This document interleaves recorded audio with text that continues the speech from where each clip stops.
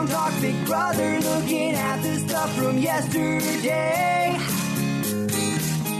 All the drama, all the strategy and silliness from Tito to HOH.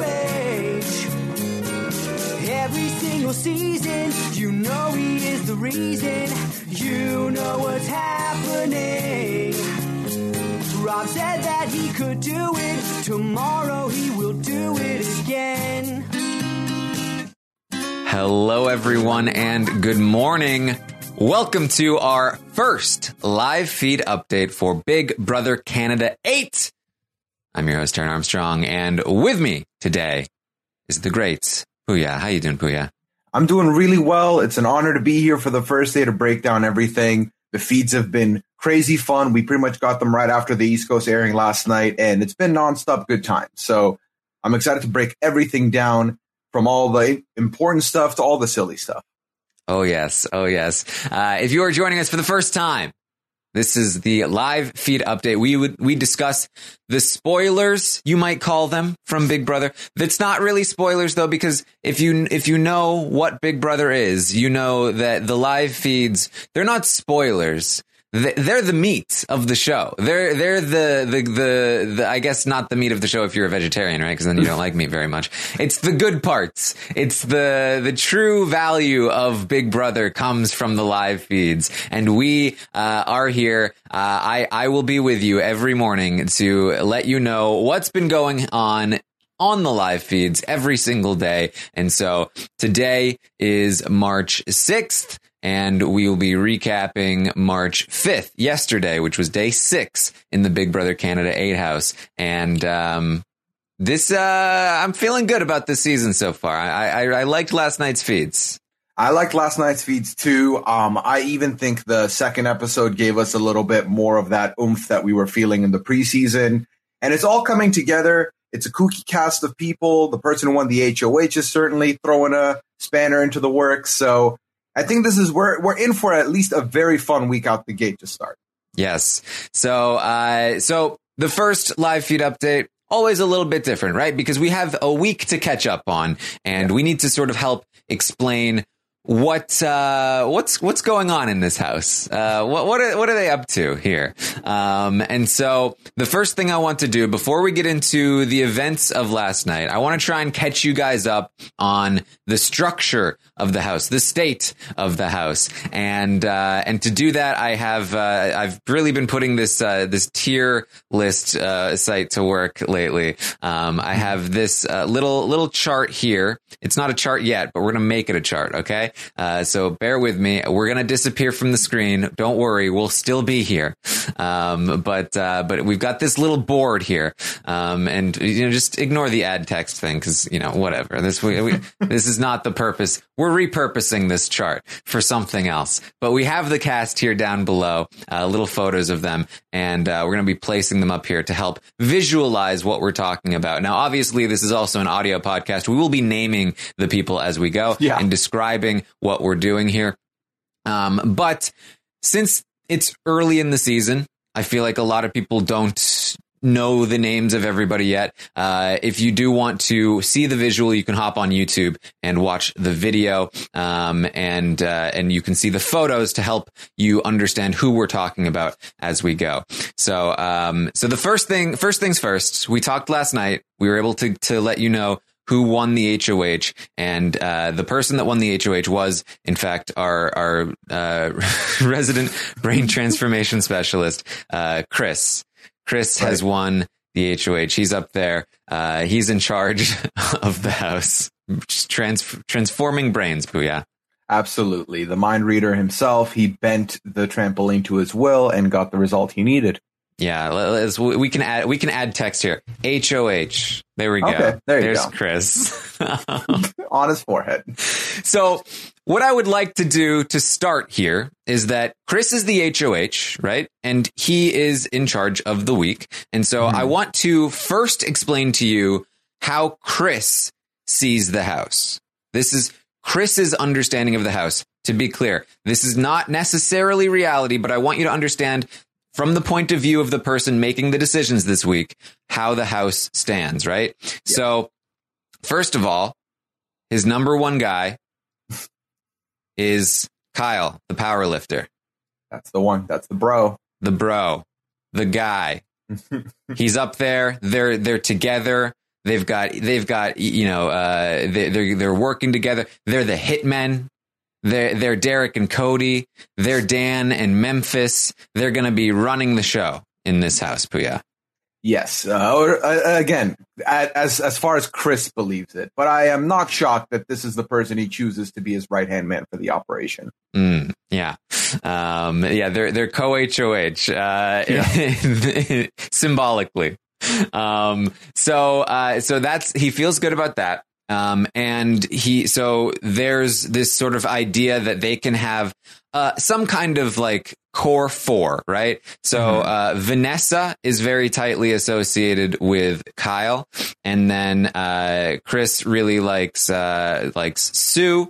And so, they kind of have talked about this being a core four here, for Chris. And then, they have sort of added on to this later in the night that Min has kind of joined this group to make a bit of a 5-person core kind of thing. But Chris doesn't want to stop there. He also feels that he thinks that we've got Angie, who's just a floater, easy to beat. Nobody likes her. So he feels like he's been able to get a decent connection with her. He's going to feel like he can bring Angie in to some kind of group.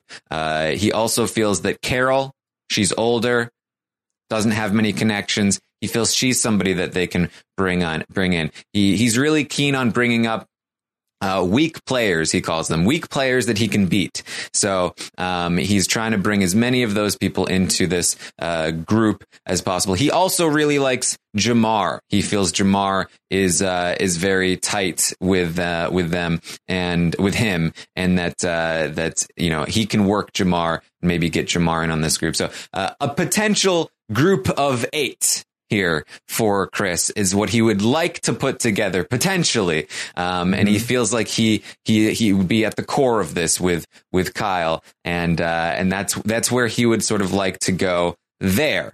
Puya, this seems like an unstoppable alliance. It's it's our very own Canadian bomb squad. I'm excited to see what name we kind of end up giving this.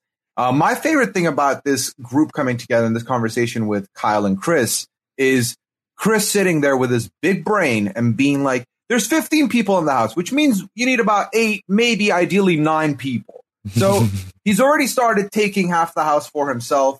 And he's very cocky about this. He does believe that he has Jamar in his back pocket. Jamar will do whatever he wants. He feels the same way about Angie. He feels the same way about Carol. Just generally, I don't want to, it's too early to say HOH-itis, but what we can safely say is that Chris is feeling himself, and he's feeling good about the position he is in right now. Cult leaderitis, perhaps. Yeah. Okay. I like that. Let's go with that. Yeah. All right. So you also saw on the show that there is an alliance of 4 that consists of John Luke, aka JL, Madeline, aka Maddie. We've got Michael, the soldier that is pretending he's not a soldier. And then you have Rianne, aka Ree. Now, Chris does know about these 4. Everybody knows about these 4, except for the 4 who don't realize that people know about them. So he sees that these are a group of 4. Within this 4, you've got kind of JL and Ree as a duo, and you've got Michael and Maddie as a duo, and that also is pretty openly available information. You've got Hira out here on his own. He's on his own. The only one of the floaters that Chris is not interested in picking up, it seems. So that's where Hira is. And then you've got Brooke and Sheldon as sort of attached a little bit. Sheldon connected to that 4. But not necessarily a part of them. Chris is thinking, he's really close with Michael. I'm not sure if he's a part of it. Is it a 4 or is it a 5? I'm not sure. And then Brooke is kind of attached to Sheldon, kind of on her own, kind of a floater as well. And so that's sort of how Chris sees him. Now, Sheldon is trying to make this, Chris, Kyle, and Sheldon as a trio. But Chris is not sold on it yet because he's worried about Sheldon's connection to Michael and this 4. And so as of right now, Sheldon kind of hangs in the middle between these two groups. And obviously Nico is not in the house anymore. So this is about how Chris sees the house. Booyah. Yeah. So this is kind of what Chris is seeing. And obviously, as far as what Chris is going to do, he's definitely weighing out some options here. But as you can see, the 3 people that are kind of on islands of their own are Hira, Brooke, and Sheldon. And it looks like he's trying to figure out some combination from these 3 to put up initially at the very least. And I think Kyle is putting in the work, and some people are putting in the work to try and have him just genuinely take a shot at the 4 alliance on the other side, the Evictors. And if that's going to be the case, I think the early option we've seen come up is Michael. Yes. All right. So I know this is a lot of information to take in. Yeah. Don't worry. That we're going to do this. We're going to talk about the reality soon as well. Then we're going to go through the events of last night, which will help reinforce what you heard with this as well. So hopefully, I think by the end of this podcast, you should have a decent handle, I hope, on what's going on. So yes, Chris's current plan, although it might have changed this morning, he's got a crazy idea that he's going to share with Kyle at some point. But the current plan was that he wanted to take Brooke as a floater and take Hira as a floater and nominate them both as pawns. And then Operation Backdoor is going to take out Michael. Michael is going to be the target with Brooke and Hira as pawns. And yes, as you mentioned, Chris seems to be Kyle seems to be helping Chris understand that maybe Sheldon isn't a big target yet. Maybe we should leave Sheldon alone. I don't know about Brooke being up there. What about Angie? No, I'm not sure. All right. It's fine. It's helpful advice. There's no hidden agenda there. It's fine. Definitely all right. not. We got to reset the board here. All right. Oh, that was quick. What's the reality? What is actually happening in the house? As far as we know, based on what we've seen, not really anything close to what Chris is thinking. No, I mean, are we shocked? The man who reads brains definitely doesn't have good reads on the house. That's for sure. Yeah. So at the core of this house is a secret alliance that consists of Sheldon, yes, Brooke, Kyle, and Vanessa as a core 4. Yes, seemingly.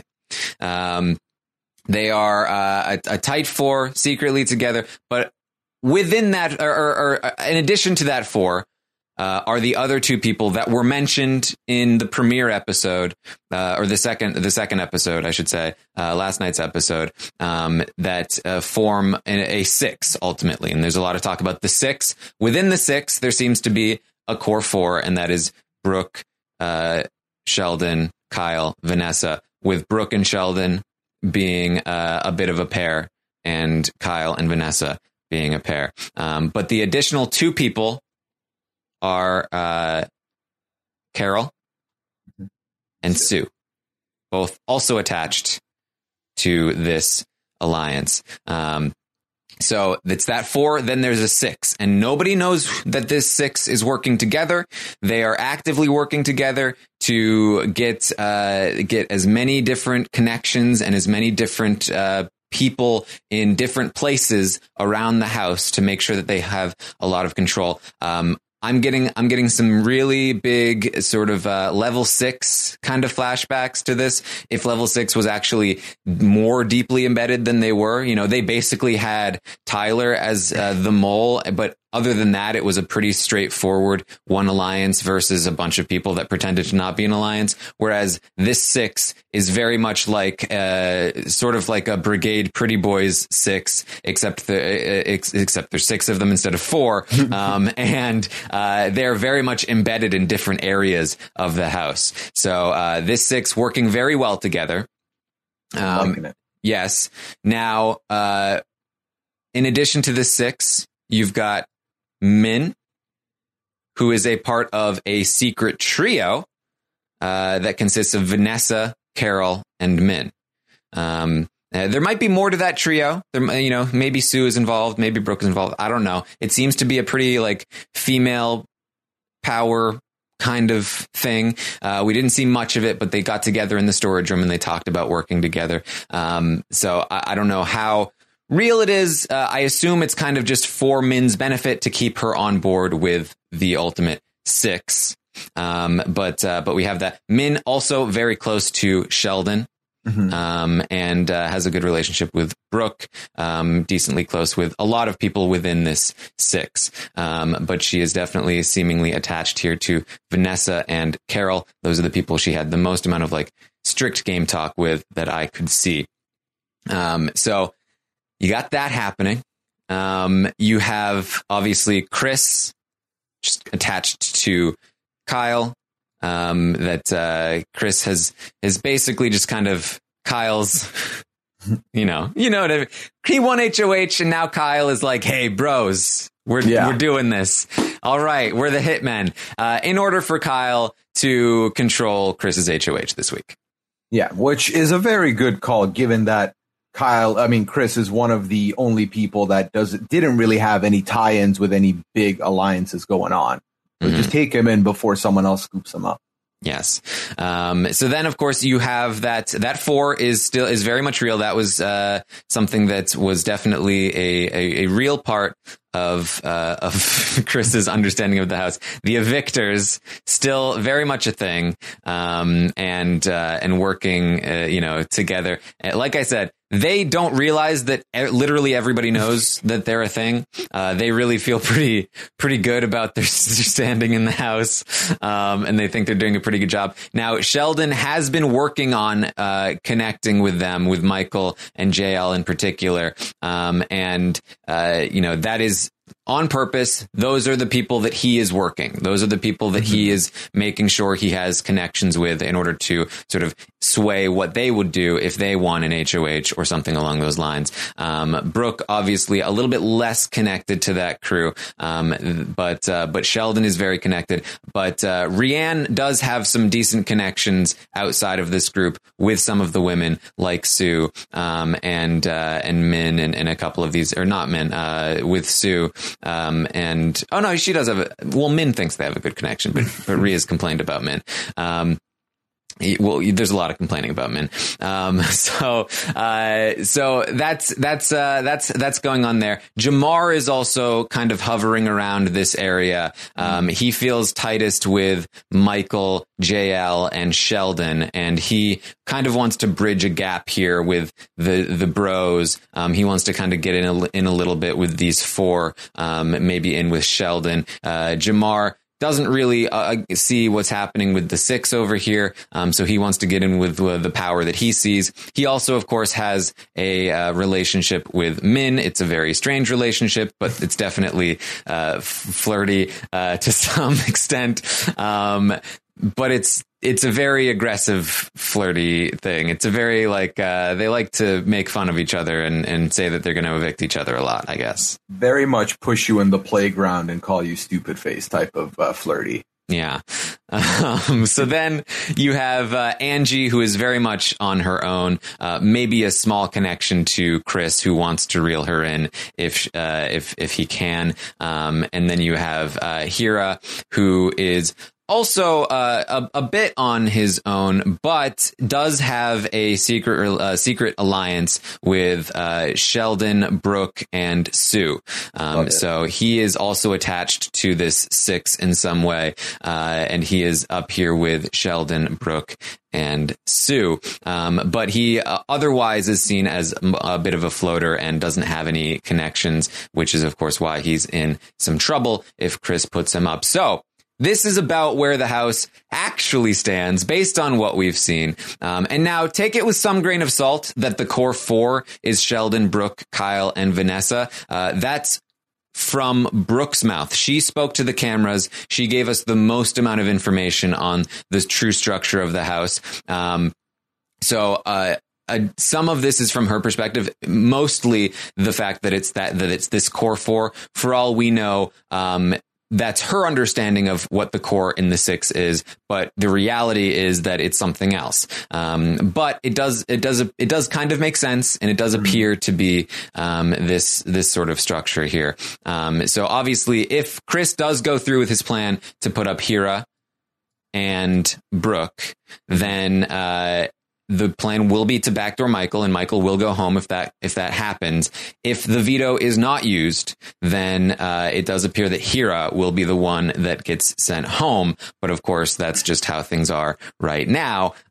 Things could obviously change moving forward. So that's what we got, Puya. That's the alliances over there, and I pretty much do expect a lot of game talk to go down today. And for Kyle to maybe try and infiltrate the Mindbender, Chris's mind during their Wendy's later on today. That will likely happen with Kyle to try and maybe change that. But everything here is accurate as far as Hira and Brooke being in trouble of touching block later today. All right. So that's what we have. We're back on the screen now. So that is the basic structure of the house. We can maybe revisit that chart after we finish the recap of what happened last night. But now we're going to get into what we actually saw and what made us come to those conclusions about where the house actually stands. So yesterday, day 6 in the house, Chris has the HOH. We see him celebrate with Kyle in the pantry. Again, these two are pretty tight. They talk about us two to the end. Chris is going to do something that puts them in a good position. And so Sheldon also comes in and joins them and celebrates. He's like, oh man, we're gonna do this, bros. He talks about just like last season, we're going to make this happen. After Sheldon leaves, after Chris leaves, Sheldon says to Kyle, this one's on you. This is your dude. You're going to have to make sure this is going to work for us. And Kyle says, I know. And Sheldon says, look, I'll keep handling the 4, the evictors. But you got to handle Chris. Just keep talking about last season, like the pretty boys, bro it up with him. Try to make that sort of happen here with Chris. So that is the plan. Kyle is Chris's handler here. And I think they picked the right person, obviously, to do this. And to go back to quickly talk about this core 4 and the fact that they've all kind of moved into different sides of the house to bring them all in. I really dig this idea. I really dig this plan. And I think they're doing it really well. Now, obviously, as much as Kyle will try and handle Chris will have his own reads, which we saw on the board earlier. But I think for now, from what we're seeing as a starter pack for this alliance, I'm digging what I'm seeing. Yeah, it's very impressive so far. I was streaming last night watching this as I was sort of starting to understand that this 6 seems to be working together. The second we heard in the episode that this was a potential 6 coming together. And then I saw a basic structure of the house, and then the pieces all connected when they talked about the 6. And I was like, oh boy. If this 6 is really loyal to each other and actually are working this whole house, then they are in a killer position, and this could be a very dominant alliance if things go their way. Now, of course, I'm saying this. I know it's the first night of feeds. I'm saying it could be. Lots of things can go wrong from today forward. So, but from what we've seen so far, they seem pretty well positioned. Yeah, if we were doing a power ranking for just night one, I think these 6 are going to end up in the top half of the table. And I just really like how they are all different types of people from different walks of life. I think that makes it difficult for people to even see them as a core group. Whereas if you look at the Evictors, they kind of all fit into that mold. It's like easy to sell, hey, they're working together. I feel like it's a lot harder to put these 6 and be like, hey, these 6 are all tight.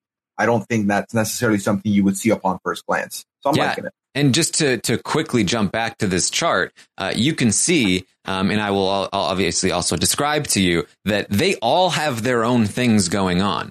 They are all contributing in their own way. Sheldon is connected to Jamar and the 4, as well as Hira. You've got Brooke, who has Hira, Sue, who has Hira, as well as some Chris action. You've got Carol and Vanessa, who are connected to Min. You've got Kyle, who has the Chris connection, as well as some connection to some of the others as well. So it's like they're all contributing in their own way.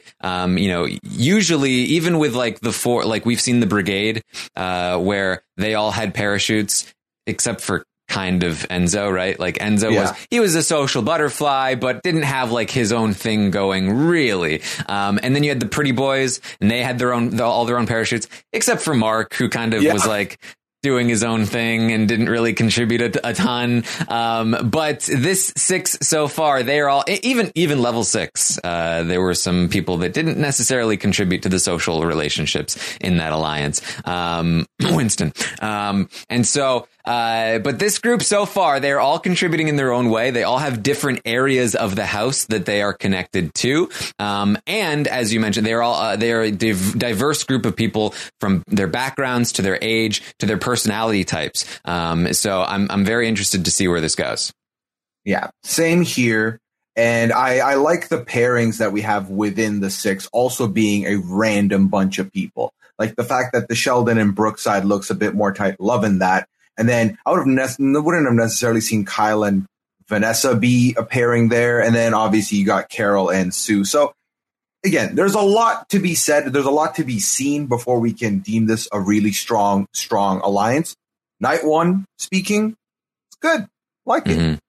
All right. So Chris and Kyle get together up in the HOH room. This is when they really start talking about the fact that they're Derek and Cody. They're going to run the show. And so, they talk about Sheldon. And Chris says that, look, Kyle is the one, you're the one guy I trust, Kyle. You're a lifter, you've been through shit. We're gonna, you're my guy. And so they talk about Sheldon wants to be a third with them, but Chris is a little unsure because he's concerned about Sheldon's connection to Michael. He talks to Michael a lot. And so, he's just a little bit worried about that.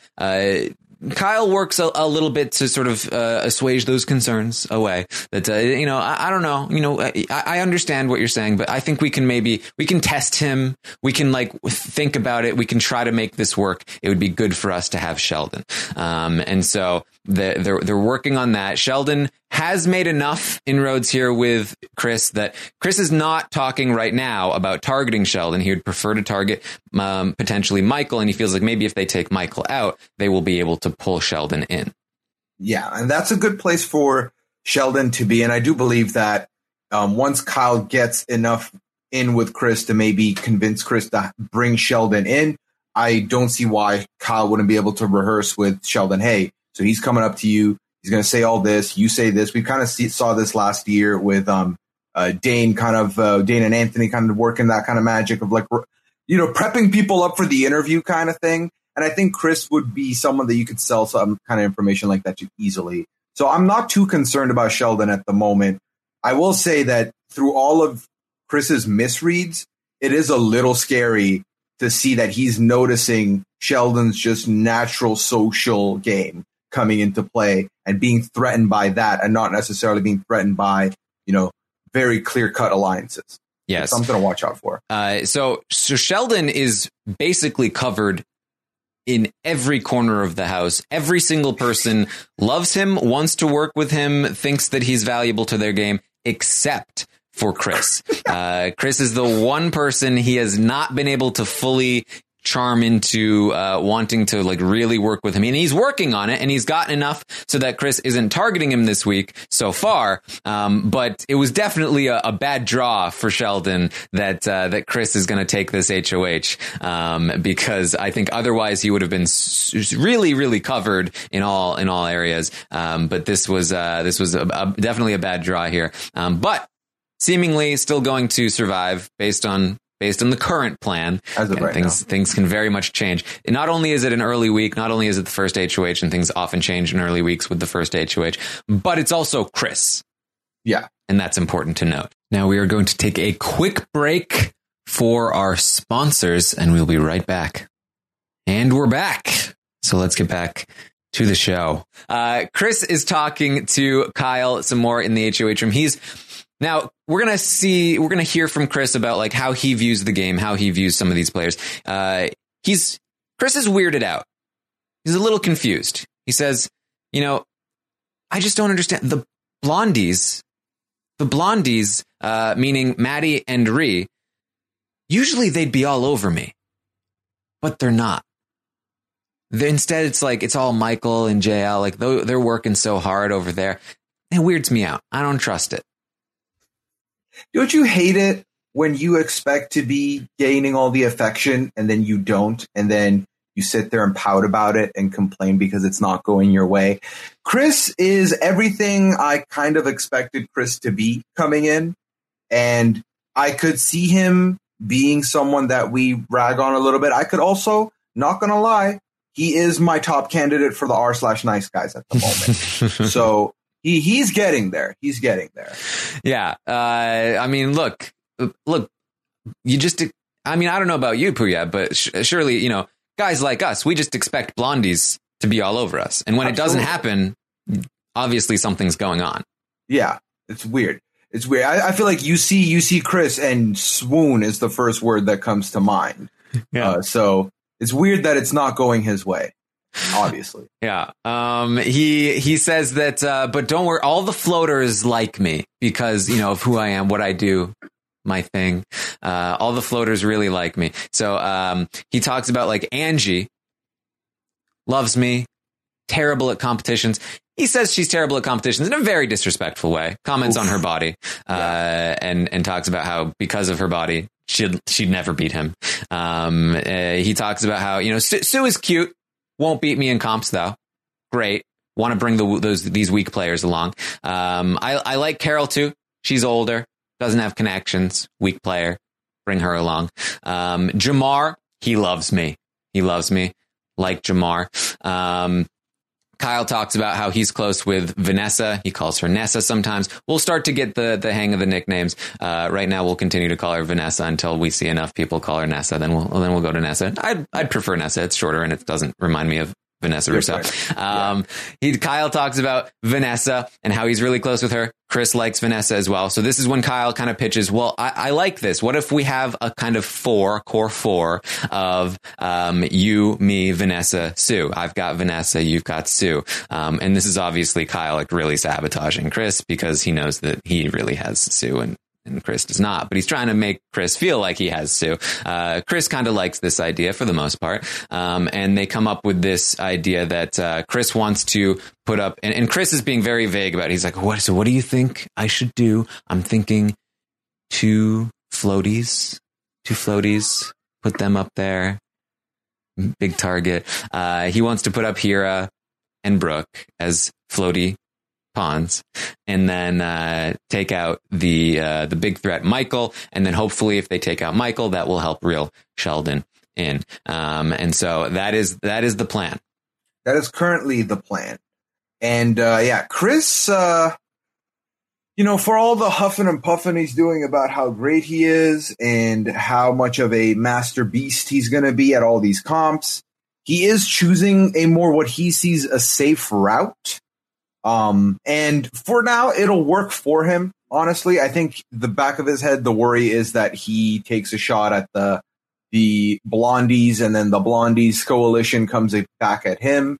But I think Kyle is trying not to push that much quite yet. Obviously, making a core 4 alliance with 2 other people that he's already in a core 6 alliance with is good for him. And we could see him trying to push a little bit further to prevent Chris from making the move he's trying to make right now. But even then, it's looking like he's led him to the direction that he wants. So for all that it's worth, Chris kind of bringing in all the quote unquote weak people because he, his career, he believes he finds all the lost souls and he leads them to the path of righteousness by convincing them that they have what it takes.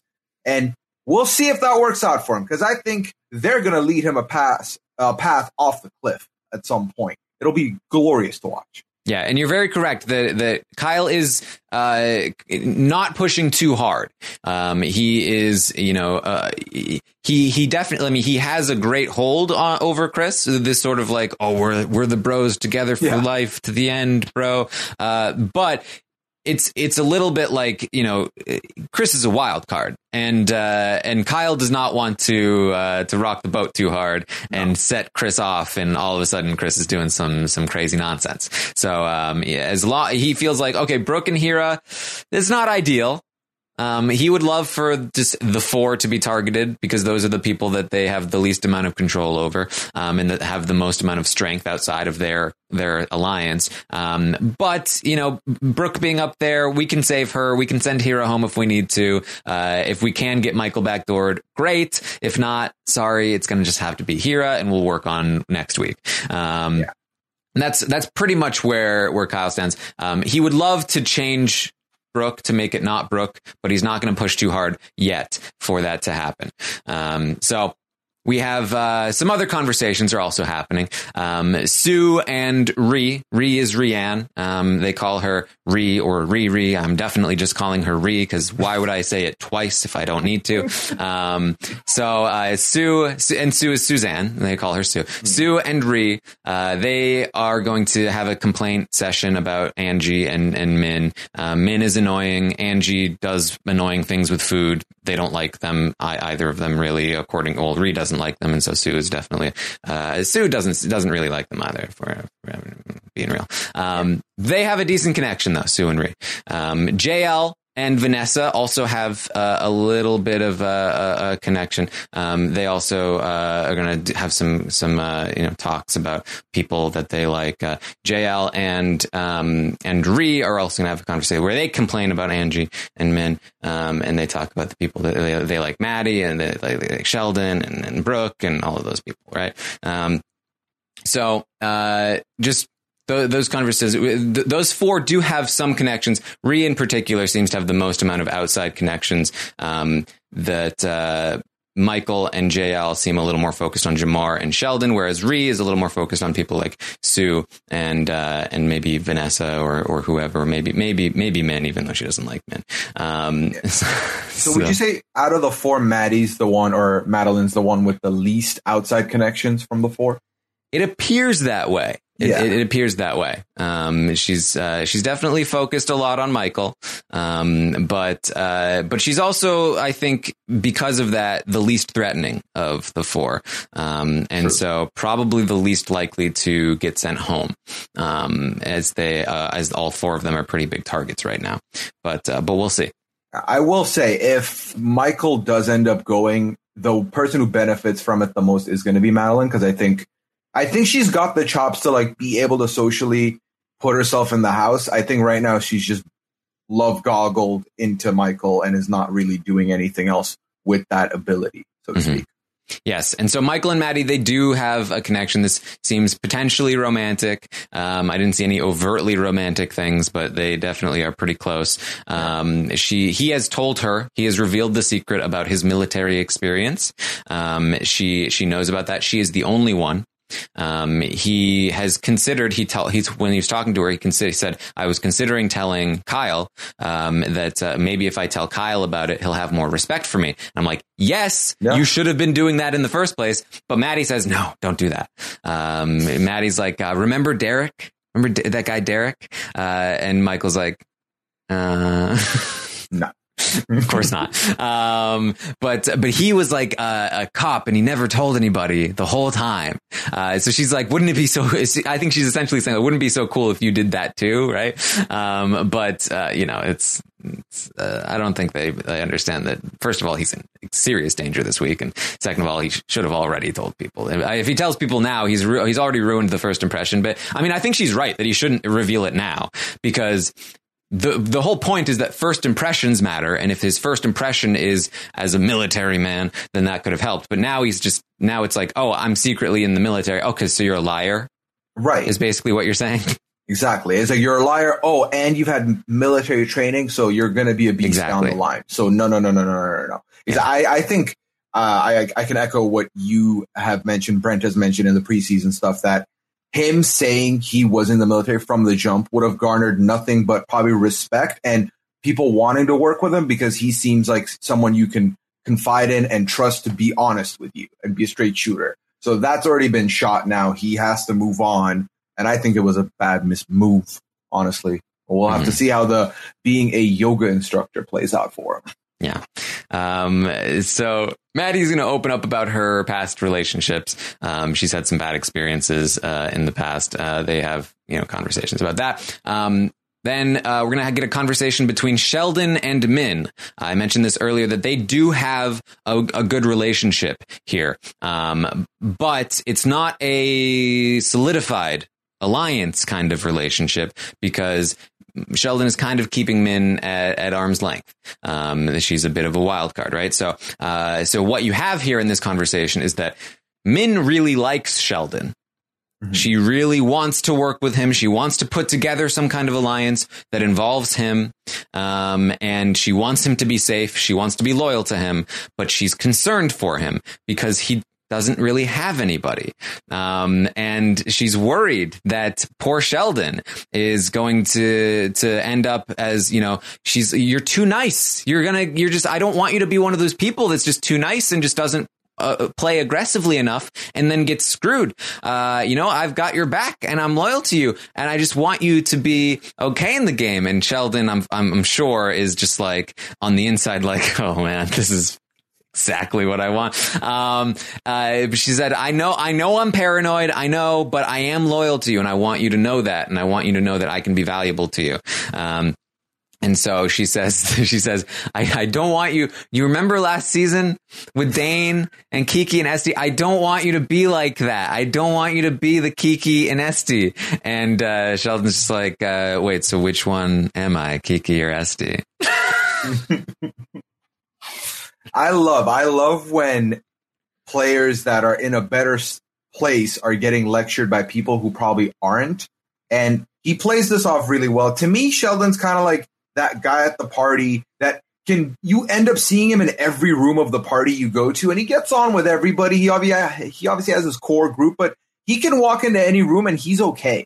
And I think that it plays really well for him. And the fact that she doesn't see him as being in any like proper concrete relationships is nothing but good for him, because like you said, she wants to bring him in. So let him be brought in by Min Lee, or let her believe she's doing that. Yeah. So he tells her not to worry. She does ask, are you in alliance with Hera, with Brooke? He says, no, I'm not in any alliances. She says, well, we need to get something going because the other side of the house has an alliance. We need to get together, consolidate the power. But Sheldon says, I don't think people are ready for it yet. They're too scared. You can't have a conversation like this with Hera because he doesn't say anything.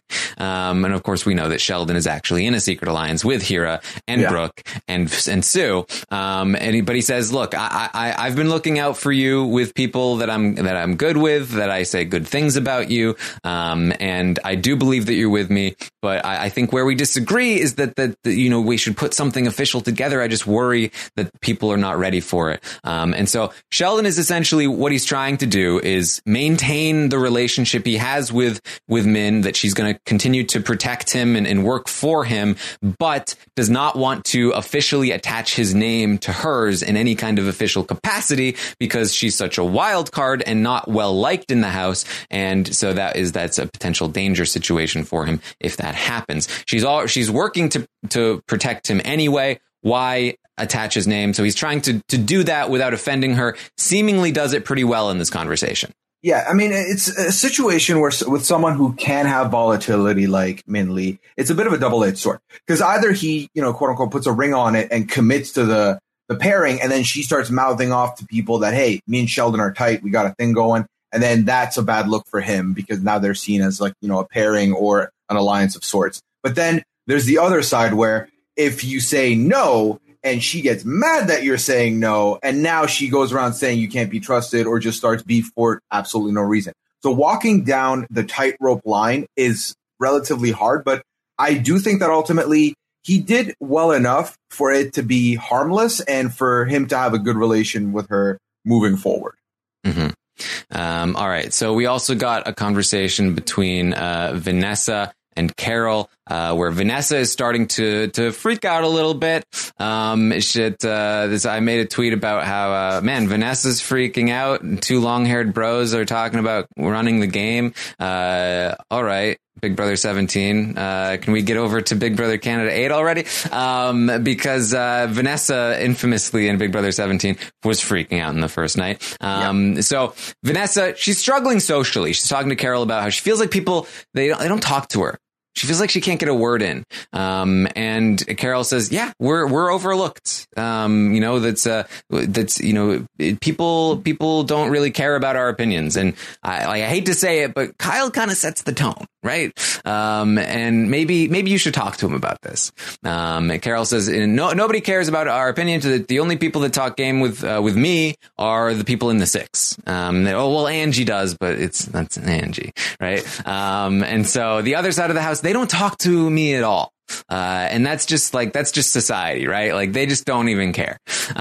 So that's clearly where Carol stands. Carol, a part of the six, has some connections. She has the Min connection in that she's kind of secret trio, but I think otherwise is finding a little bit of difficulty socially to connect with others in the house right now. So well insulated, well positioned, but doesn't seem to have the tools that a lot of the other people in the six do. I would say so. And I think that if with Vanessa feeling the way she does, I think Vanessa has probably more connections than she feels she has. And I think her having the good pairing with Kyle means that Kyle being kind of a bit more of a butterfly that he is bringing her into more projects. Whereas Carol is a little bit more insulated within the six without many outs. And I do think that's something that'll come back around. Honestly, she knew coming in, she was like, I'm the oldest person. There was a worry there, but I think she's done a good job for herself. And I think that she's someone who is also a really good social player and who, after a couple conversations, could start getting a little bit of a footing under her to do more and make more connections outside the six. I don't think she's gotten the opportunity yet. And the important thing for her is to not just lose hope and then commit to this six entirely, but to just keep having the conversations as little as they can be. Maybe they'll grow into something later on. Mm-hmm. So Vanessa does go to Kyle and she kind of, cries to him a little bit, that, he tells her, don't worry about it. He comforts her. He says, look, I'm sorry if it feels, that way in group settings, but, I have to pretend with other people. I don't have to pretend with you. You're the only person I don't have to pretend with. Vanessa is Kyle's main person. And I do believe that is genuine. And that, that he's comforting her. She feels better afterwards. Oh, that is so good to hear that. He then is going to let her know that, she is safe with Chris because, you're mine. So he's not going to touch you. And he tells her that he will be taking the heat for her in the game. I think he kind of means this too in some way. I think he really does want to help protect her in the game. They also talk to Sue. He fills them both in on the plan, which is that Brooke and Hira are going to go up and that Michael is going to be the back door. They would love to get Chris to change his mind about Brooke and maybe get Angie nominated instead. They're going to try to work on that. Chris really wants to make that happen. He really does not like Angie. He calls her a piece of shit and a loser. So the one piece of information for me that isn't quite clear is what exactly has Angie done to garner this much negativity with so many people? Like the Min Lee, we kind of got a snippet of it on the show with her and her complaining about the sleeping arrangement and people walking in and stuff. It's like, okay, but if Min Lee is kind of this person who like has these feelings and then vocalizes them, okay, sure, I can see why that could be irritating here and there. But I still haven't quite figured out the Angie thing. And everyone kind of goes back to Angie's a little bit unpredictable. I don't know what Angie's capable. I don't know where her head is at. So I'm not quite sure what it is with Angie that's rubbing so many people the wrong way. I'm getting requests to get the chart back up so that they can know who we're talking about. Just to briefly, for those who are watching along, earlier we were talking about, Carol and Vanessa, and then then Vanessa talked to Kyle, and then Kyle talked to Vanessa and Sue about this stuff. And so Kyle, he really does not like Angie, and that's who we're talking about now. Mm-hmm. And Angie, to answer your question to some degree, at least, the main complaint about Angie has to do with food. That she is, I guess, wanting people to make food for her. She's always consuming food from other people, but not willing to contribute. He's going to later complain to Hira that she was asking for food to be made for her. And then when asked if she could make food, she's like, well, I only know how to make grilled cheese. And so they're like, well, why don't you just make grilled cheese then? So that's what Kyle is complaining about her. Hira in that conversation did not have the vitriol that Kyle did, but added to the conversation and contributed examples of things that Angie has done that might annoy people. When Ree was complaining about Angie, she mentioned food. I believe that it was Sue who also brought up Angie and food. So that they're all talking about Angie and food. I don't know if there was a major incident that caused this or if it's many small incidents, but that seems to be the main focus point for the Angie hate. But of course, there's probably some other aspects to this as well. Who would have thought? Who would have thought that something as small as food would be the straw that breaks there? I mean, I guess ultimately also she's also not within any of the tighter alliances, so it doesn't quite. It's an easy thing to also glom onto and look at and try and be like, this is something that is frustrating. So I see it now, understand it, but all right, I guess, sometimes you don't need it to be a bigger reason. Mm. Yeah. All right. So we're then going to get a conversation with Sheldon and Brooke, who are definitely a big power pair here in the house. They talk about who might go from the four. Sheldon would love for Maddie or Reed to go. He, I think, has the strongest connection with Michael. And so Michael can go, but it didn't appear to be his preference. But Brooke thinks that Michael should go. Brooke really just is like, anything that gets us through this week, I'm fine with. They talk about Min as a wild card, Min here. And that, they both have some decent relationships with her, but they can't trust her to like be super, reliable. So Sheldon explains what he's doing, trying to keep her without actually having to commit. And Brooke, they talk about Min, and they talk about like she's smart, like she recognizes the connections that Sheldon has, like she sees things. And Brooke comments like, she's like, I feel like if Brooke hadn't been, or if Min hadn't been backed into a corner in the way that she was at the start of the season, I feel like she could have done well here. But she's, unfortunately for her, she's the kind of person that if backed into a corner, she can't help but claw her way out. And I thought that was a great description of who Min appears to be so far. That you put her in a corner, she just can't help herself. She needs to claw her way out. She can't like find a more subtle way.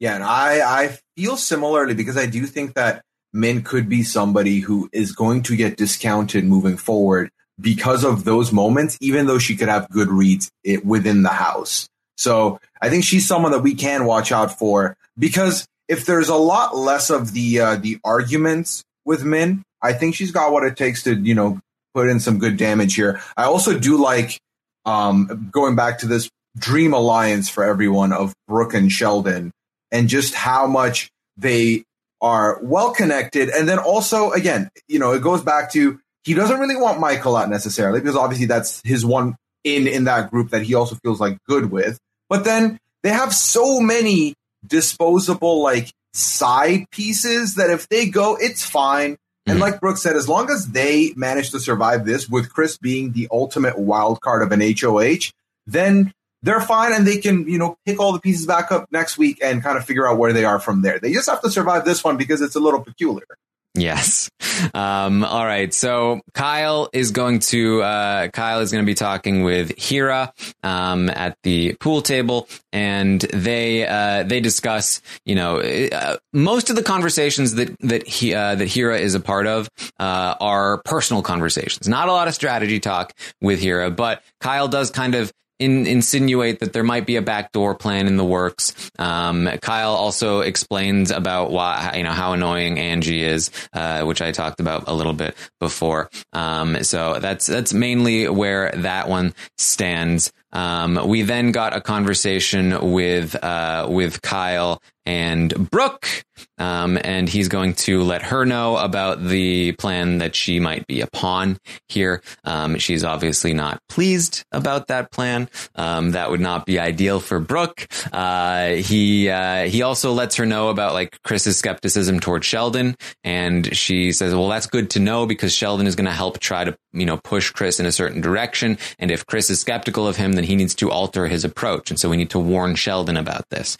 And they do later warn Sheldon about him, and he does alter his approach. And his approach now is going to be that because Chris is worried about Sheldon being part of that 4, he's going to sort of try to talk to Sheldon in a way where Sheldon doesn't know, or sorry, try to talk to Chris in a way that where Chris doesn't know that Sheldon knows that Chris thinks that Sheldon is a part of the 4. So Sheldon is going to be like, so that 4, they suck, right? Like he's going to basically, in a more subtle way, or at least maybe in a more subtle way, try to insinuate that he is not a part of that 4, that he is definitely with Chris and Kyle, and hopefully that will help. Brooke is also going to try and talk to Chris and get him to not put her on the block, but it does not seem like there's going to be a ton of success there. Yeah, the good old rehearsal with Chris, I think, will go a long way, and we'll see the fruits of that labor later today, hopefully. But ultimately, I think so. I want to talk about Hira for a second, because this is also a very unfortunate position for him to be in, because unlike Angie, he is also like Angie, he's also a free agent, but unlike Angie, he's inoffensive, and like no one really has a strong opinion, negative or positive, about him. If anything, they feel okay and normal with him. He doesn't really talk all that much game, which kind of does match the personality he had going into the house of just, I'm going to be honest and try and play an honest game. I think that he's someone that if we go into next week and he's still there, people will try and scoop up as like a whole number, which I think Sheldon and Brooke have already kind of started putting the work in for, but not enough that if he's on the block this week next to Brooke, obviously he's like the casualty here. So it's really unfortunate, because I do think that he's someone who can pick up the game as he goes along. And once he gets ins, he could do some things with it. But I think, again, it goes back to he's in a bad spot because of all people, Chris won this HOH. So kind of sucks to be in that position. Yeah. All right. So we do get this trio talk with Vanessa, Carol, and Min in the pantry. That they come together. They talk about, like, Min is like, are we still doing this? Are we still making this happen? Min talks about, again, Min really talking about like how she is really in not a great position in the house. That she knows she's a liability right now to them, but she is loyal. She's willing to do what she can. Vanessa tries to reassure her. She says, honestly, Min, the only person throwing your name out there is Jamar. And we don't really, again, there's definitely some serious flirtation there. I have to imagine that Jamar throwing out Min's name Probably not super serious, but apparently he keeps talking about how if he wins, he's putting her up. And so I imagine that's Jamar's way of flirting, right? That seems to be Jamar's sort of 8th grade flirting technique. I think he's negging her. Yeah. I think, but I hate you. I don't care about you. You're nasty. I'm going to nominate you. Yeah. It's like, oh, it's working. She's going to, like moth to a flame. She's going to just hover back to me. I don't know. I don't know what's going on in Jamar's head with this, because it's very clear that there's some kind of chemistry there. There's some kind of, whether one-sided like or not, they talked about, sharing a bed in a more traditional sense last night, and how you couldn't handle me. Oh no, you couldn't handle me. So there's clearly some kind of chemistry. There's something going on. There's some tension there. I don't think he would put her up if he won. Or, I mean, I don't know. It's Jamar. So maybe he would. It would be funny if that happened, but I don't think so. Yeah. They do talk about breaking up the 4, the evictors. But Min says Min says she feels good with Ree, and that maybe if they take out Ree's friends, they'll be able to pull Ree in. And so that's sort of, this trio seems to think that's a decent idea. We then hear from Michael, Maddie, and JL, 3 from those, from that 4. They talk about the state of the house. And it is night and day where the house stands, the 6 in particular, versus where these 4 stand. They are so far behind.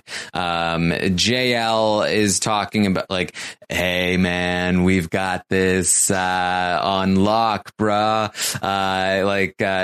Nobody knows it. Nobody sees us coming. Everybody wants to work with us. We've got Jamar loves us. He wants to be in with us. They feel good with Sheldon. They feel like they feel good about Brooke. They're a little bit worried about this week because Chris is such a wild card, but they just hearing them talk is like going into a different season and listening to like a whole, somehow all of the people who haven't seen the show kind of got together. Not all of the people, but like Michael and JL both aren't knowledgeable about the show. Ree, I'm not entirely sure about, and certainly Maddie knows the show to some degree, but she's too focused on Michael. So these 4 are they're floundering.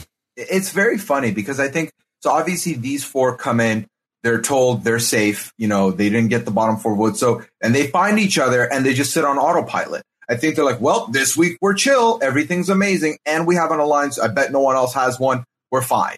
Meanwhile, everyone else kind of started putting in the work and like trying to, build a little circle and then build beyond it and like expand on it and find another piece here and another piece there. So they not only caught up, they're lapping them now. And these 4 are still feeling themselves. And the cherry on top, it all goes back to the fact that even though the whole house knows of their alliance existing, they don't know that people know. So they're more leaned back and like just reclining and hanging out because they think they've got it on lock. No one has any idea. So it's truly the worst of both worlds for them right now. Because as strong as their connection is to each other, there are bigger and stronger connections forming elsewhere with more numbers.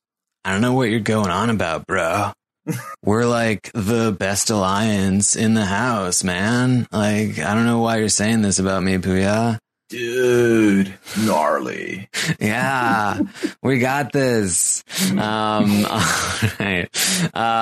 So we are also going to see that there's going to be a hot tub conversation that let me get the chart up here for this one. We have Sue, we have Vanessa, we have Min, and they are talking with Chris in the hot tub. And they're putting in work to try and convince Chris that to not go after Sheldon, first and foremost. Don't worry about Sheldon. I don't think he's in the 4 like you think he is. I think he's not a part of that. It's a 4. It's not a 5, right? So they're trying to get him away from Sheldon. They also he then is going to open up about his plans for the back door. And he talks about potentially who he might nominate. They try to sway him away from Brooke, toward Angie, but he does not like that. He's very firm on Brooke. He likes Angie. He wants to use Angie in the game. Angie is with us. I'm not going to put Angie up. That's a waste. So I'm going to put Brooke up on the block. They do not find much success convincing Chris to change his mind there. So they do, however, talk about solidifying some kind of group. They solidify this foursome right here for now. They call themselves the Tanks. And they talk about a 5-person thing that they're solidifying that Kyle is involved in as well. And they also talk about this idea of getting some more people involved to make an 8-person thing. This is a pretty funny moment here where they are talking about like the numbers that they need, and Chris is like, well, we need 8, right? We need 8 for the vote. And then Chris has a eureka moment. He's an epiphany. He goes, wait a minute. So if we have 8, and then after this week, there's 14, and that's 8, the whole 8, 13, 8, 12. We just boom, boom, boom. 8 people just down to, oh my, we can, that's a good, like he's figuring out that having a majority in the House and keeping it is a good thing. So he's really excited about it. And so that's the hot tub conversation. Yeah. I would have never expected someone to have a live eureka moment like that on cam, given that this is probably one of the more simplistic things to think about. Numerical advantage wins. I think the problem, so we've talked about this for a while now during this update, about how there's multiple people at the very least alluding to, hey, don't put Sheldon. Don't think of Sheldon. He's not with them.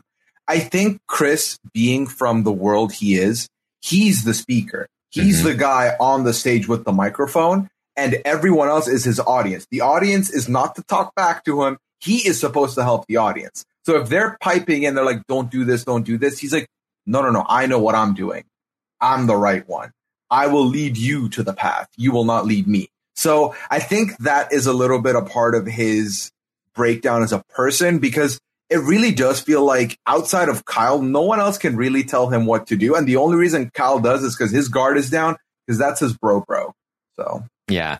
Well, so Chris talks with Angie a little bit after this conversation up in the HOH room. He talks with Angie about like essentially trying to reel her in. And that like, hey, she seems into it. She seems like she has been reeled in by Chris to some degree. She doesn't really have many other options. And so he talks about like, if we can pull in Carol as the older person, she doesn't have any connections. Jamara loves me. We can get those 3. I like those 3. And those 3 would be, in addition to, the 5 that he already has. Right. And so, that would make 8. And so that's what I think he's trying to build with this 8. And those would be his 3. And then there'd be another, group over here, and he has Kyle and he has Sue, and he's trying to set himself up here. And he talks about Sheldon and being a little bit worried about Sheldon being close with the 4. And even Angie is like, well, I don't think he's really with them. I think he's just too nice. The problem is for Sheldon is he's too nice, and that's getting him in trouble. And I'm with you, Puya. I think that this annoys Chris. Yeah. I think that like, if you've ever been in a situation, a social situation, maybe at work, in the office or something, where there's just somebody there and you don't like them. You don't have a connection with them. You're just kind of annoyed by them. You think they're like, they're annoying. They don't like you maybe, but everybody else loves them. Everybody else worse. Constantly talking about how great they are, how much they're wonderful. And you're just sitting there, the one person that's like, but they suck. They make me feel bad. Why does everyone love them? Why can't people think the way that I think? I think that's what's happening here with Chris and Sheldon. And so the more that other people are defending Sheldon and talking about how nice he is and how he's not with that group, the more that Chris is like, oh, I'm the nice guy. I'm the one. He's not the one. I don't like this. And so this is kind of boiling up a little bit. Just a little bit. And that's why I think for me, the most interesting conversation is going to be the inevitable Chris and Sheldon one, because that's where we see because like you said, we've had that. Everyone's had that one person they don't really like and everyone else likes. But when that person comes and talks to you and you can tell they're nice, it goes one of two ways. Either you're like, I was wrong, which I don't think Chris is like. So I think it's going to be likely the other one. We're like, what a fake guy. I don't buy anything he's saying. So that could go that way. Ultimately, yeah, Chris is a headstrong type of guy, or he likes to believe he is, and he will not let anyone lead him down the other path of he's wrong. That's never going to happen. So, yeah. I mean, the good thing is that everyone has kept the same story with Sheldon, in the sense that, you know, no matter what the reasoning is, everyone said, no, I don't really think Sheldon's the guy you think he is. And it's not like Sheldon put him up to it. It's not like anyone rehearsed this. That just shows Sheldon's acumen in the game and his capability to just be a good social player. So that's working out for him, even though Chris wants everything to not believe that. Mm-hmm. And so Sheldon is going to do some small work with Chris before the night ends. He goes up to the HOH room and he's like, bro, man, yes, I'm so excited. And it's so funny to watch this from Sheldon because we know who Sheldon is. Yeah. He's the guy that walks on stage straight-faced. He's the guy that in his interviews and everything ahead of time was like, yeah, I'm going to go in there. I'm going to do what it takes. I'm going to do what I need to do. It's going to make it happen. But so you know, this is like, he is not a bro, right? Like, and he talked about like, when people are drinking, I'm gonna have to pretend, I'm gonna have to like fake be this, all this stuff. And so like watching him go, yeah, bro, yes, let's do this. I'm so excited, man. Like, it's very fun to watch. But we'll see how effective it is with Chris, at least. It seems to be pretty effective with everyone else. Yeah. But that's that. He plans on doing a longer session at some point today. Maybe it's already happened, as far as I don't know. We've been doing an update. But we'll be able to update you on that tomorrow morning at 11 a.m. Eastern. But before the night ends, Brooke is feeling upset because she's probably going on the block, and so she ends up crying. She's not happy with the situation. She's crying to Kyle. She is upset about the fact that she's being nominated, but she's also upset that she feels like, of all people, it has to be Kyle that's nominating me. She kind of talked before about how she felt like, because Kyle has kind of been hitting on her sometimes. You mean Chris? Chris. Yeah, Chris. Chris and Kyle, I'm getting their names mixed up. I hope that doesn't continue to happen throughout the season. But Chris has maybe like hit on her a couple of times, like unwanted. And she feels like he's kind of disrespectful to women, to her. And she really does not want to have to sit there and be nominated by Chris, of all people, who's probably going to say something disrespectful in his speech. And she feels gross about it. She knows she's going to have to sit there and take it and pretend that she's just like this weak person that's not going to stand up for herself because that's what's best for her game. And it's really frustrating. And so Kyle is there comforting her, aggressively comforting her, like wiping tears away from her face every 30 seconds, which I feel like is a bit much, but whatever. Yeah. And just to quickly snip it to today, when they had their conversation literally 5 minutes before we got on in the HOH room. Chris did with Brooke, and Brooke had been saying all night and this morning that she just doesn't feel like she's connecting with Chris, and Chris has been, she really hates to the core of her body that she has to, kiss his ass a little bit and like fake her way through it. So she's sitting there and she's talking about like how she feels, and she's speaking, and frickin' Chris every 3 seconds, like, calm down. Like, it's good. Like, don't worry. Like, you're fine. No, calm down. Like, breathe. She's talking, bruh. Let her talk. And he keeps doing that. And you can tell the patience on Brooke to not snap, because we know she doesn't want to deal with this. And Chris literally doing nice guy things by being like, relax, chill. Like, we're together. You're with me. Like, I've got your back. Don't worry. Breathe. No, not good. But Brooke is good in the sense that she's able to hide all of those feelings, at least to Chris's face, but she's been relatively vocal about her feelings and feeling like she's gotten off the wrong foot with this guy, at the very least, to multiple house guests throughout the last 12, 13 hours. Yeah, she also talked to Michael about how she feels about Chris, which I thought was an interesting decision. Obviously, Michael, she's in with that for a little bit. She has this relationship with Michael, but certainly with Michael as a potential target, I'm not sure I completely co-sign the idea of giving Michael that ammunition that he could theoretically use against her in the future. She has a lot of backup. she's probably fine anyway, but I don't know if I loved that move from Brooke, although I did like some other stuff that I've seen from her. And also, to be clear, that Brooke also mentioned that like she feels bad for even talking about this because she feels that Chris is genuinely like a good guy, but just the way that he talks, she disagrees with some of the things that he says, and they really just don't mesh well with her own personal experiences, and he reminds her of bad experiences that she's had in the past, and so that's why she's bringing it up. But she doesn't want like to be saying anything definitive like, oh, he's this terrible person, should be shamed or anything like that. And so she's conflicted in that way as well, that even speaking up at all is going to cause some sort of overreaction, and then that's going to make her feel even worse. And so this sort of spirals in on itself here for Brooke.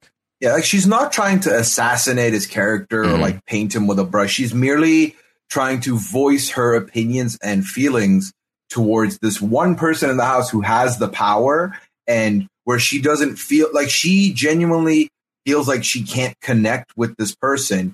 And we've seen her naturally connect with so many people in the house already in this little bit of time span. So it's just being between a rock and a hard place for her, because she feels good. She wants to be in that. She wants to play, but also she has to do that with this person who she feels like even when she's trying, she doesn't feel like they end up on the same level of understanding because they just don't gel together. And it's hard for her because she's trying to navigate away from being in danger. And in order to do that, she has to talk to him. And in order to talk to him, it's taking a lot out of her because she really doesn't like to, because of all the experiences and because of how hard it feels to talk to him. Yeah. So finally, Brooke wants some time alone, and she is going to use that opportunity to talk to the cameras and let us know how she's feeling and what the state of the house is. She confirms that this is all genuine from her about Chris, but she also starts talking about the state of the house, and she is the one that finally informs us about, I can come back to the chart here if you want. She finally talks to us about how it's her and Sheldon, that Sheldon is the person she feels closest to, and she trusts him and she wants to work with him. They have a core four with Kyle and Vanessa. They have added on to that a 6-person thing with Carol and Sue. She also has this alliance with Hira, with Sheldon and Sue as well. And so she talked about that. And then she knows that Sheldon has more alliances outside of that he has told her about, which I imagine include people like Michael and John Luke and Jamar to some degree. And they're, of course, up there with Maddie and Ree. And then, you still got Angie hanging out there. You got Chris under Kyle, and you've got Min Lee here with Vanessa and Carol. And that's the state of the house, according to Brooke. Although really, the main piece of information from Brooke is that this is the core four: Brooke, Sheldon, Kyle, and Vanessa. And so she says, I can see what's happening, but I gotta say, I am a little concerned that even though I can see everything, that I don't actually have the goods to do anything about it. And that's the difference between me and Sheldon, that he has the goods. He's really good at this game. I think Sheldon is the best player in the house, which, great that I'm working with him. But I am a little bit concerned that in my core four alliance, I feel like I don't have a chance to beat Sheldon. I don't have a chance to beat Kyle. That's a little bit concerning. Even Vanessa is very good. Even Sue is very, very good. And so she's worried that she is, even though she's well positioned in the house, she doesn't have a lot of influence over the house's direction. And if she stays in this spot, she might make it far. But how does her end game look? And so she's worried about that. She talks about Sheldon and how good he is. And she essentially comes to the conclusion that I know I can't beat him. I just got to wait for him to get overconfident. And I'm already seeing in the chat something that I think a lot of people were responding to last night as they were watching this, which was, slow down a little bit, Brooke. It's a little, good that she's thinking about it. Yes. Oh, yeah. And vocalizing it to us is fine as long as it doesn't actually interfere with her game. But we know very little about her as a player, and this could be an indication that she might be a bit of an overthinker.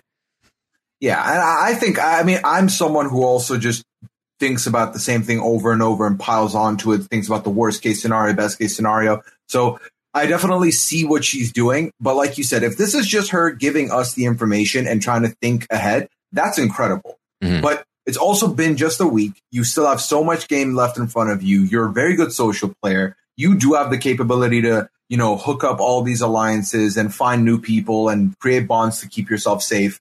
I think the fact that she finds out that she could be going on the block is enough for her to kind of not spiral necessarily, but like really start thinking about like worrying about the situation she's currently in and being like, okay, well, Sheldon's much better than I am. There's still a lot of game left to go. I like that we are being shown, or she's showing us, that she has the ability to analyze the game like this on different layers, different levels, steps ahead at a time. But hopefully she doesn't overdo it to the point where she starts overplaying. Overthinking is fine so long as she doesn't overplay. Yep. So as long as she's just doing that, that's a fun exercise to keep her mind going in the house. Yep. All right. So that's what we have for you. That was the first night of Big Brother Canada 8 feeds. Puya, anything else that you wanted to bring up? Not really. Like I said, I know that right when we were getting on is when Chris started having his conversations. He talked with Hira. Hira and him kind of talked about, he asked Hira if he thinks that Sheldon has a thing with the dudes, and Hira said no. He asked Brooke the exact same thing. That's still going on. I'm sure there's more going on. We're going to get Wendy's today. We're going to get probably Noms today. A lot going to be going down there. And all in all, I'm just excited to be back with what is looking like it's going to be a very fun Big Brother season for us to dig into. So I'm excited. Yes. And Chris told Kyle this morning that he has a crazy idea that he's not sure Kyle's going to like. So I don't think we've heard what that is yet. So, not that I've seen. Right. So as far as we know, there could be a major change to the plans for the nominations for the ultimate target. I have to imagine that if it's a crazy plan and Kyle might not like it, probably involves Sheldon, right? Sheldon's the one person that Chris really has been focusing on, and that Kyle has kind of been backing up to some degree. So I don't know. We'll see.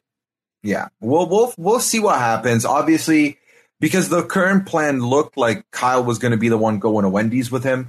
So this could be where they're breaking bread and he tells him what's going on there. Do I think that if that happens, Kyle will try and, push that back more? Yes. But we just have to see what's going on in the mind of the mind bender that is Chris. And if the power lifter can lift those thoughts out of his mind, we'll see. There you go. You should be a writer for the show, Puya. The announcer. Maybe I'll get a gig at some point. Who knows? But till then, I'll be here every Friday talking with you, having fun, and then tweeting random stuff about it on Twitter. There you go. Where can people find you on Twitter?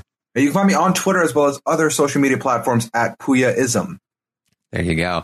I'll of course be back tomorrow morning at 11 a.m. Eastern to update on everything that happens today on the Big Brother Canada 8 live feeds. Should be a good one because I imagine there's a lot of stuff that's going to go down, a lot of individual conversations with Chris, a lot of planning. We're going to get the nominations today. We just found that out. And so it should be interesting. So we'll definitely know a lot more by tomorrow morning. I'm looking forward to it. So make sure you tune in then. You can find me on Twitter in the meantime at Armstrong Taran. You can find me on Twitch if you're interested in hanging out with me as I watch the feeds when things are happening. You can find me there at twitch.tv/Taran Armstrong. We had a fun time last night watching the stuff go down. And I'm going to say it again. Really optimistic about this season, about this cast. There's a lot of stuff happening, a lot of stuff going on, and I'm excited. Same. And for anyone that might not have dove into feeds yet and liked what they heard and are intrigued, you can go on to Brent's Twitter at OneLuckyGay. He's got a pinned tweet to how you can figure out how to watch the feeds and all that good stuff from Brent over there.